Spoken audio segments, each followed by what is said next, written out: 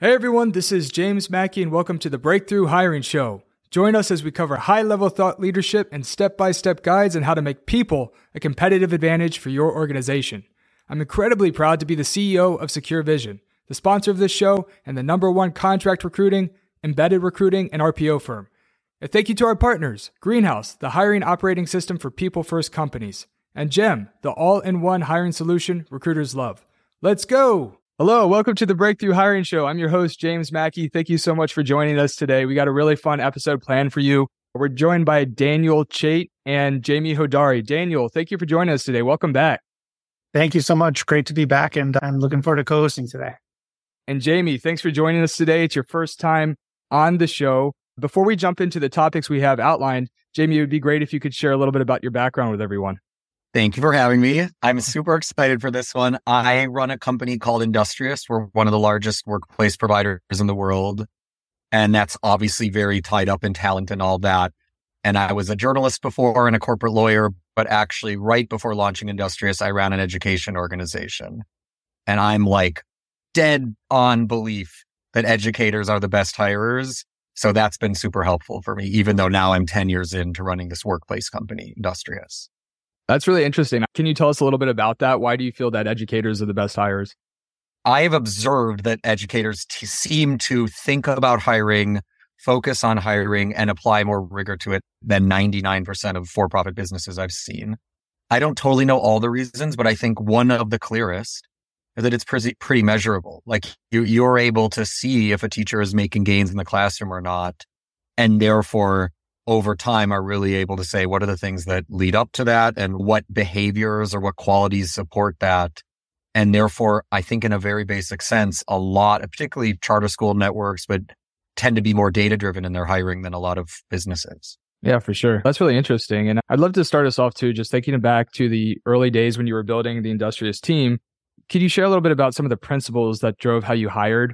What were some of the core things that you looked on when you were building out the team initially, when onboarding new people? In the early days of Industrious, I think the couple really clear principles were an extreme aversion to people who are unpleasant to be around. And that's probably still true, but now we're at 700 employees and that can mean more different things. But early on, when you're such a small group of people, the dynamics within that group of people are so determinant of whether the company succeeds or not.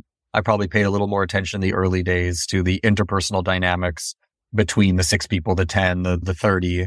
And then I think from day one was very focused on hiring people, especially when I was directly hiring all the people at Industrious, who were better than me, smarter than me, etc. At the very least, at one very pronounced thing. I think there were some early hires where they were experienced, but there was no spike. There was nothing where it's like, oh, they're going to come to a meeting and think of something that me and my co-founder never thought of. And very quickly realized, especially in the early days of a company, that wasn't going to work. And can you think about how did you assess those things? Like, how do you, when you meet someone, figure out, are they going to be someone that, yeah, they may be a contrary in voice, or they may think differently than I do, but we're going to really get along well? And also that idea of they have to spike in being smart. How do you know that in an interview? I think this is reductive, but 95% of the time, people who are open and honest about their failings in an interview process, people who can talk a lot about where they've gone wrong in their career, what they're working on, why they're working on it, what behaviors they would change that would most improve their performance and what the blockages are to them making those behavior changes, almost always turn out to be great colleagues and easy to work with. And people who are really resistant to that, very defensive, can't acknowledge where they've stumbled, for the most part, end up being really difficult colleagues. So I don't want to reduce it all down to that. But I think that line of questioning and really double clicking into those types of things is very helpful. And part of the reason I think it's helpful is that if you're not being rigorous about that in a hiring process, then oftentimes you fall back on, does this person look like me? Could I imagine being in the same frat as them? Would they go to the same synagogue as me? And so you're more likely to get trapped if you're thinking about those kind of things into just hiring people who feel very comfortable for you. And obviously that, I think, over time is a huge problem for a business. Yeah, I feel like self-awareness is just critical to look at during the interview process, like making sure that somebody is, again, aware of their strengths, aware of maybe the shortcomings or areas that they need to improve on, or maybe it's a lesson learned, like, hey, this was a challenge I had and this is how I overcame it, or something to that extent. And then to even add on that, I also like to dial into the awareness they have in the environment that they're in. So it's being self-aware, but it's also, are you aware of how your team runs? Are you aware how the activities that you're doing cascade up to the company achieving North Star metrics, regardless of their role within the company, whether it's an individual contributor or somebody in leadership? Hopefully they understand how their point of impact influences the bigger picture. And I feel like that's another thing that's critically important. There's a lot of folks that maybe they understand the tasks or the specific outcomes that they have to do on a day-to-day basis, but typically the folks that have created the most value in my own company and my customers' companies seem to not only have a lot of self-awareness, but they have a lot of awareness about how their organization operates too. That sounds right to me. Yeah, it's just piggybacking on what you're saying. I just feel like it's really important. So let's talk about self-awareness. As you've been growing your company, can you tell us about maybe some of the mistakes and learning lessons that you might have had over the years when it comes to hiring? Definitely. Mistakes on the hiring front. I guess one red flag that I was not as good at picking up early on that I got better at is there is this, I would say about 20% of candidates, if you really dig in, everything is someone else's fault. Like all their stories in the end, my manager didn't understand this or the customer didn't understand this. And that I think is very highly correlated with people who don't work well in an organization, who are maybe lack self-awareness. Early on, I was not particularly good at catching that. I think second would be, and this is probably true for a lot of people as they grow a business. And it's like, I just fell into this trap in part because I got some advice saying, hey, when you're a young company, you got to hire A players and there's no way around it. The success or failure of business is going to be built around that. But at some point, you're going to have 300 employees, 400 employees, and there is no way to build a company where you're going to fire on all cylinders and always be hiring A players. And therefore, you have to shift to the kind of company that can hire B players and have such good training, such good learning and development that you can then get A performance out of those B players. And that's such an intoxicating concept. Like I think about Bill Belichick with the Patriots, and it's like, I don't like Bill Belichick, but part of what seems to make him a great coach is like, he doesn't need amazing people at every position. He knows how to somehow have the whole be greater than the sum of its parts. And I actually think that was a mistake in hindsight. It sounds good on paper. I understand the concept, but eventually we came back around to like, no, it's really painful to take someone whose capabilities and capacity is not quite up to snuff with the rest of the organization and like create such a magical personal and professional development program that you could somehow transform that. It's a hell of a lot easier to just make sure you stay great at hiring and bring in people who you respect and think are going to be wonderful in their roles. And so we moved back to the like, no, you should hire amazing people. And it really produced a big change in the trajectory of the business. And I wish I had not had those middle years where I fell prey to you could be the next Bill Belichick philosophy. Yeah, that's actually a really good point. I think it makes sense what you're saying, though. Like, even if your goal, of course, is always to hire A players, it's like, what can we do to limit downside? And that's where it's like thinking about learning and development. But even sometimes that's really hard when you're growing quickly. But process optimization, like thinking about process and workflows and thinking about how to bake those workflows into technology, help shorten the gap, hopefully, between A and B players. So you're at least preventing some of that downside. But as you said, it's like always trying to compete for the best of the best, right? Because it's almost like exponential, the difference over time when you hire several A players versus B players. Maybe at first it doesn't seem like a big difference, but it can have a huge long-term effect. It's a really interesting conversation. Yeah. Daniel, do you have any follow-up thoughts on that? I wanted to go back to something you mentioned earlier, Jamie, which was this idea that in the early days, you really focused on that interpersonal dynamic. But it sounded like that maybe over time you de-emphasize that. Here's what I would say to try to add a little bit of color to is the interpersonal dynamic as important in a 700-person company, or we've hired 2,000 people over time versus in the early days? I do think it is just as important that you're hiring people who lift the people around them up, who can work in a group. And if you get to the end of the year and you write the review, like at Industrious, part of the performance management is how did you in an individual role? And what were the positive externalities or negative externalities of you being at the company? Did you make the people around you better? Did you make them want to be here more? Or did you make them want to be here less? I still think that's every bit as important.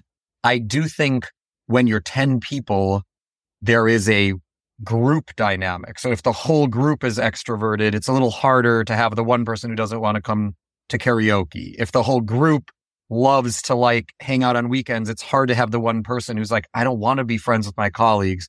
So one of the really nice parts about being a larger organization is you still need people who can behave cohesively and lift the people around them up. But there's more room for introverts, extroverts, people who want to socialize with their colleagues, people who don't.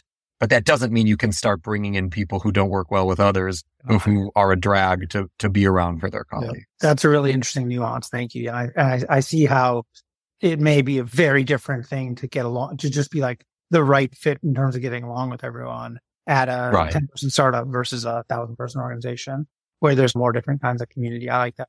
And when it comes to hiring, one last point that I wanted to touch on, I am curious to dive into something a little bit more topical right now.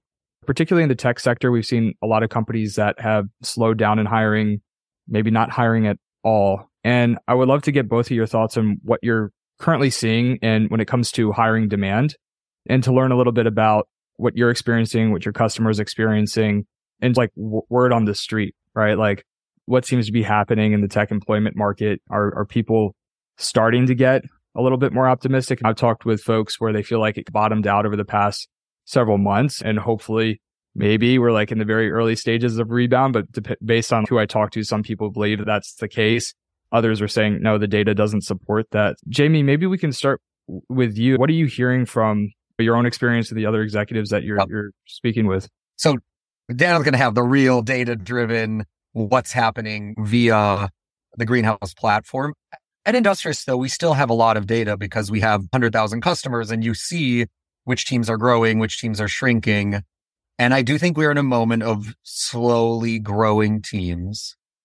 But I think there has been a shift in philosophy and context that runs deeper than just what is the annualized percentage growth rate in headcount for companies.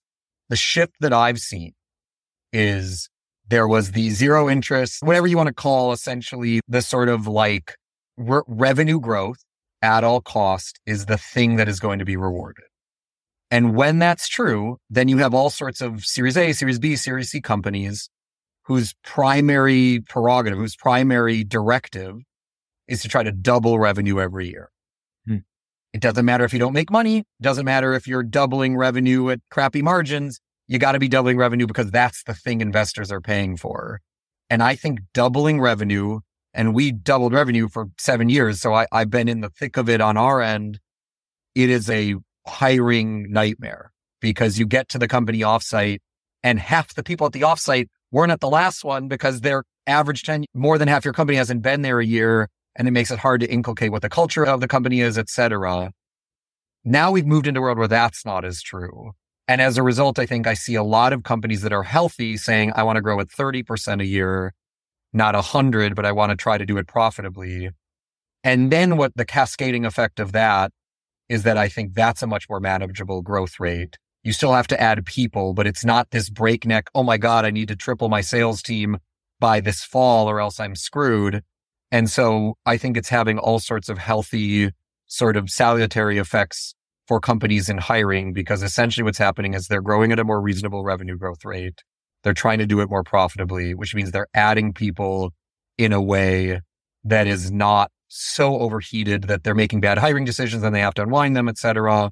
And especially if they did layoffs last year and found that they were actually able to run pretty efficiently on a slightly smaller team than they thought, then every new person they bring in has to really earn that seat. And I think for most companies, that's probably going to produce healthier long-term hiring and talent management outcomes and healthier revenue growth and profitability outcomes than the breakneck pre-COVID version. Yeah, I think Jamie's point, certainly from the standpoint of a CEO running a tech company that is investor backed, we've seen a lot of those same dynamics play out in our own organizations and others like ours. I think if you zoom out a bit and you're like, hey, what's happening in the market overall? It's a confusing picture. The headlines are all record low unemployment has returned and been persistent. Wage growth has been high. And that all seems great if you just look at the headlines. I think what's on the ground and what's borne out in our data at Greenhouse across all of our customers millions of jobs is the interest rate environment has affected tech companies and companies with similar tech, let's call it dynamics to those growth dynamics, has affected those companies much differently. So if you're in the food service, hospitality industry, retail, hiring hourly workers is still very competitive and wages are up and unemployment is low. But if you're hiring programmers, every tech company just had their interest rates reset from 0 to 5. And so they've all had the layoffs that Jamie's talking about. And so there's a lot of talent out there and available up and down. You had a year 2 years ago where there were record IPOs. Nobody could hire a CFO. Nobody could even get an investor relations firm to help them write their S1 to try to list. Now, like all that talent is available. So I think it's a very different talent landscape when you look at that tech and tech adjacent. So all the knowledge workers in a tech company, whether it's salespeople, customer success, management, executives, and so on, it's a much different and much more cautious growth environment in line with what Jamie has said. And so that just plays out in these different characteristics. I think ultimately, I very much agree that it's a healthy thing for those companies to go through, but it's certainly painful to be part of.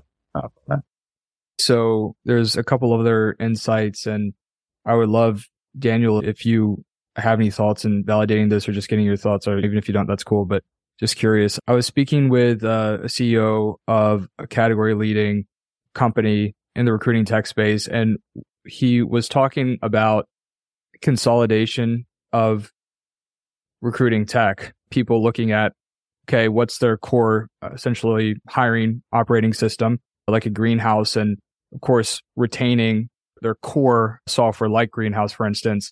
But what he said is we were seeing a lot of other layers to that tech stack getting hit particularly hard. He mentioned a bit of a consolidation happening in the recruiting tech space and people being a lot more critical, so to speak, about which vendors. Are you seeing some of that?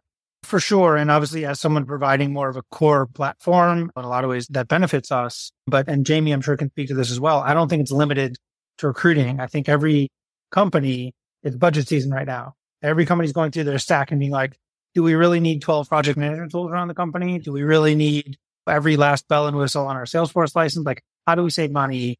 The big checks that every company writes are the payroll. And right after it is like the 9 million SaaS products we all bought in the last 10 years. Maybe we don't need as many of them. Yeah, that's really interesting. So just with my business being embedded recruiting and RPO services for the tech industry, we are still seeing people being incredibly tight with hiring. We saw even more churn in customers in July and August, which is actually normal because August hiring to some extent is cyclical, at least in my experience. So August has always been a little bit slower for us. But what's interesting is toward the end of August, as we were going into Labor Day, we saw a big uptick in our sales pipeline. And we saw a lot of companies say, okay, we want to have conversations. But then what was interesting is that a lot of them stalled out a little bit, and then they're pushing to October. And so still seeing an incredible amount of uncertainty where they're starting to get like slightly more optimistic, but it's like, they're thinking about it. They're almost ready. And they're like, let's hold on another month or two. And that's been the trend I've seen actually a couple times throughout the year.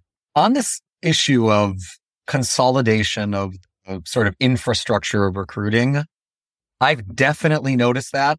And I don't think, Daniel, you're exaggerating or saying this because you happen to run Greenhouse. I think I've heard so many companies saying, I'm not changing my Greenhouse spend, but I got to change my LinkedIn recruiter spend or something like that. And one of the dynamics I've seen is it feels like this SaaS proliferation. There are centralized SaaS decisions for major platforms made by the central apparatus of the company, the main leaders of the company. And then there was an era where you would allow mid-level employees to be like, I'm going to put down the credit card for XYZ. And a lot of the stuff that's getting chopped is I allowed the mid-level employee to put down the credit card for XYZ. And I will say, not to knock the people industry. I think if I wasn't a CEO, I would want to be ahead of people. But that's always been a part for most companies where there was more of this going on, and I don't totally know why. So for example, our construction team, there's a major piece of software they use. But over the years, it's not like I keep finding our construction team being like, actually, we use this new 3D modeling tool and we just signed a subscription for this. Whereas with the people team, it does oftentimes feel like they go to a conference and they come back and we have a fourth L&D software subscription or a special set of videos that everyone needs to watch and maybe it's a very social part of companies and people connect with others but I do think people somewhere where there was particularly this proliferation of mid-tier software that wasn't that necessary, that's being cut back in favor of the central stuff like Greenhouse. Yeah, it could be. I wish it was more true than that.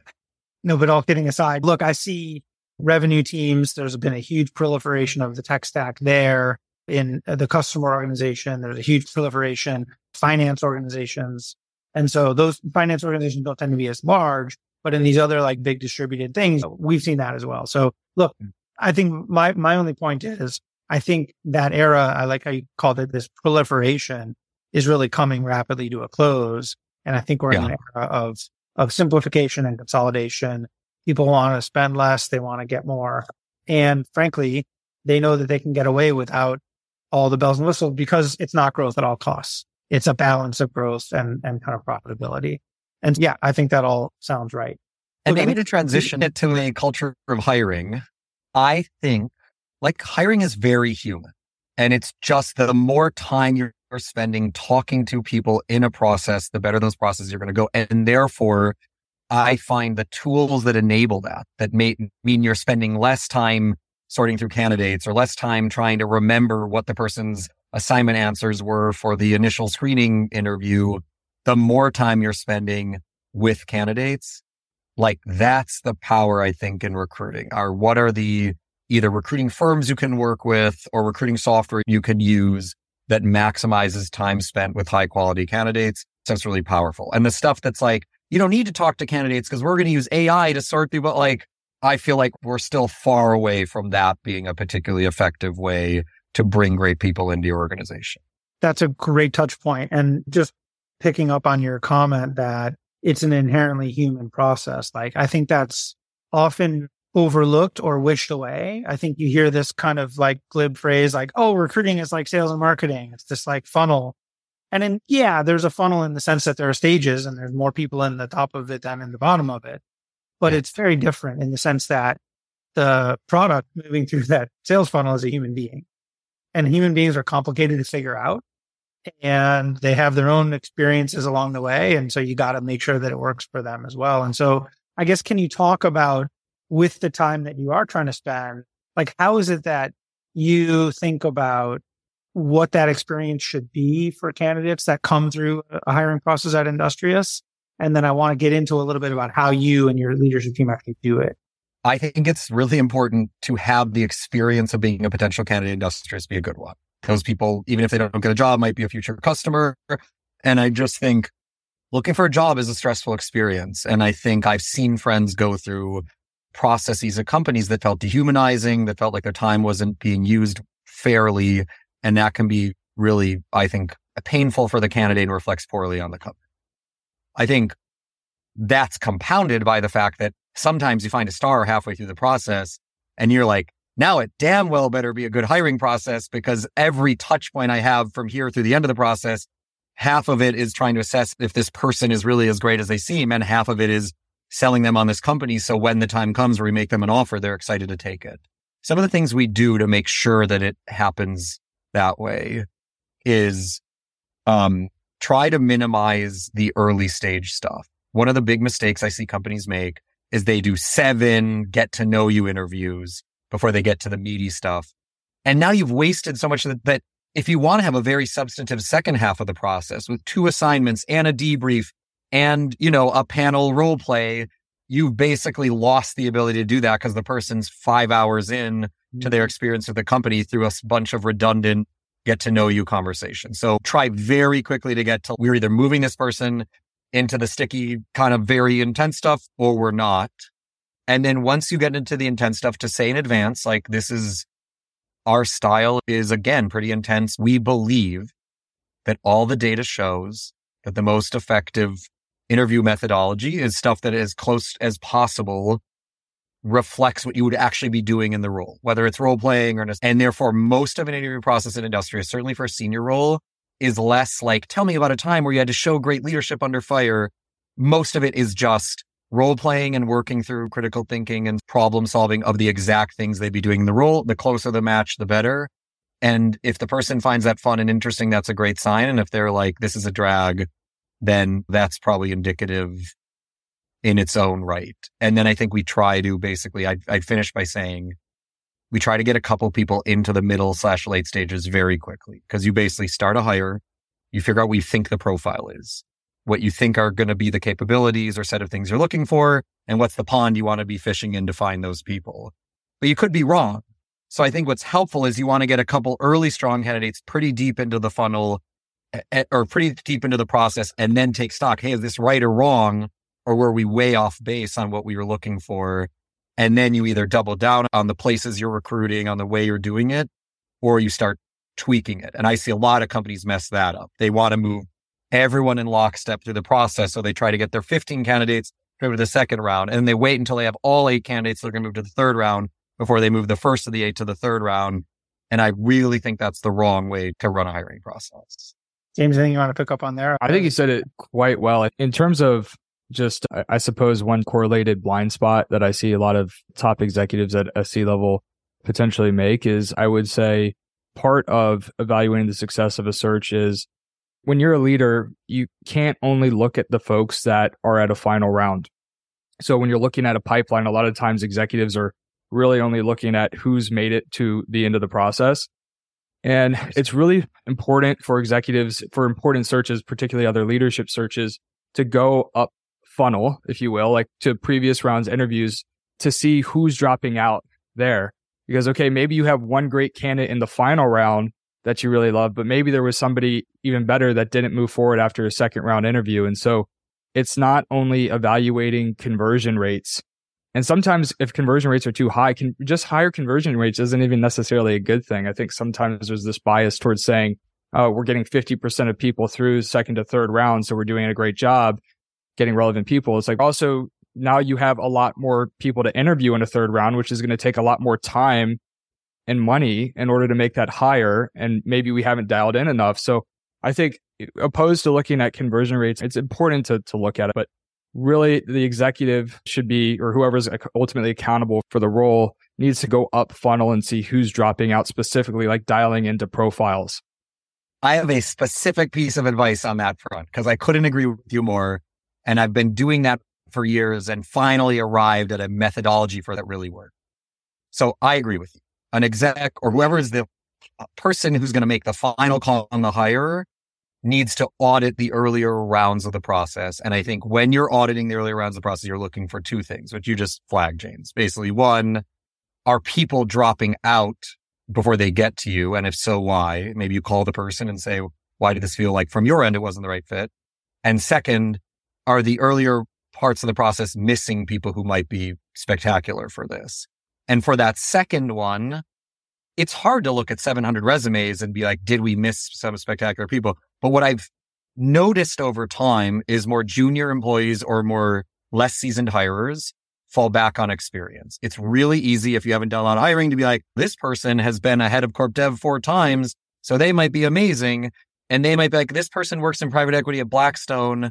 Like, that's not corp dev. And it's like, what?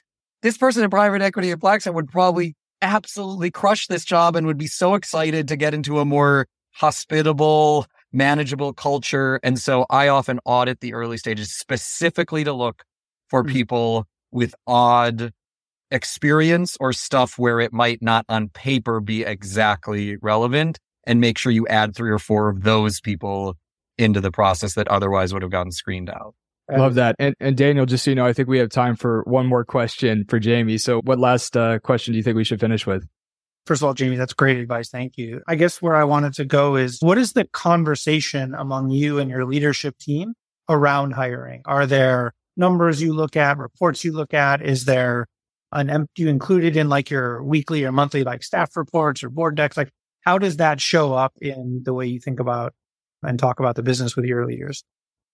We have historically, at the leadership level, taken a more qualitative than quantitative approach to looking at aggregate hiring data at the company. And that might be a mistake, although I agree with you, James. I think what's our matriculation rate and conversion rate? And I've not found it tells you that much. And then you manage what you measure. So now everyone's obsessing over what the conversion rate on something like that is. So I do think for me, the place where it lives the most is, especially for people on the leadership team, these are great professionals. Like if they run construction, they're going to be damn good at running construction. If they run engineering, and oftentimes if you had to pick what are a couple things that they're good but not great at yet, it's hiring. Especially if it's someone who was an individual contributor 6 years ago, has only been a manager for 4 years, but they're an all-star and they are now in their first true leadership level role where they're basically managing people who are in turn managing people and having to hire. And therefore, I would say probably a third of the professional development, coaching, and like really getting in it with people feedback for my direct reports or the people one level below that tends to be around hiring. I love that. Thank you so much. That's super helpful. I love it. I think we could keep going. I almost wish we booked another hour. This is a lot of fun.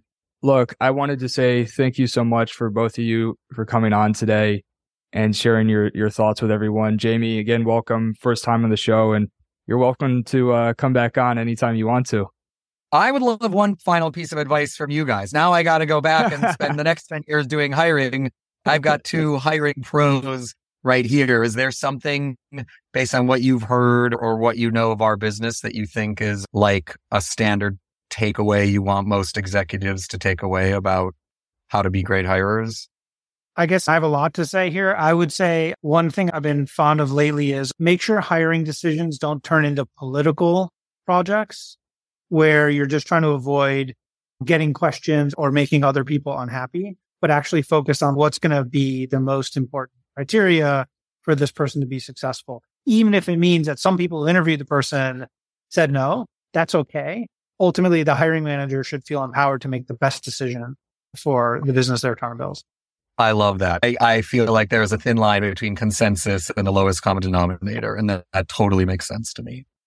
I would say one of the biggest lessons that I've learned over the past decade running my company is experience and performance have a very tight relationship. And I think that sometimes when we're looking through the lens of the outcomes we want to create, we have to remember that creating great experiences is at the core. So when we're looking at every part of the recruiting process, keeping experience top of mind is going to ensure that you are able to hire the best people. And keeping great experiences and onboarding is going to not only create happy employees, but it's going to accelerate the time it takes to ramp and make people productive faster. So when I'm thinking about performance, the first place that my brain goes to is, are we optimizing for experience first? And typically creating great experiences is going to lead to great outcomes. So I think looking at recruiting through that lens has been really helpful. And it's been my evolution as a recruiting leader over the years. Love it. We're all in the customer service business in some way or another. Okay. This was great. Thanks a lot, guys. Thank you so much for joining us today and for everybody tuning in. We got a lot of great episodes coming up, so make sure to continue to tune in. And thank you so much for being part of our community, and we'll talk to you soon. Take care. Thank you for tuning in to the Breakthrough Hiring Show. We hope you've enjoyed today's episode and gained a lot of valuable insights to help guide your talent strategy. I also want to say thank you to my team at Secure Vision for making the show possible. Secure Vision is the #1 embedded recruitment provider, and we are a 3-time category leader on G2. Secure Vision partners with over 150 companies to provide on-demand recruiters who specialize in either tech, revenue, or G&A. For more information, you can visit securevision.io. For more content, you can follow me on LinkedIn at James Mackey or on Twitter at James Mackey DMV. We've dropped links in the description. If you want to be on our show or have any topics you'd like for us to cover, reach out at breakthroughhiring.io. We really appreciate your support with reviews on Apple Podcasts. And lastly, make sure to tune in every Tuesday and Thursday for a new episode. See you next time.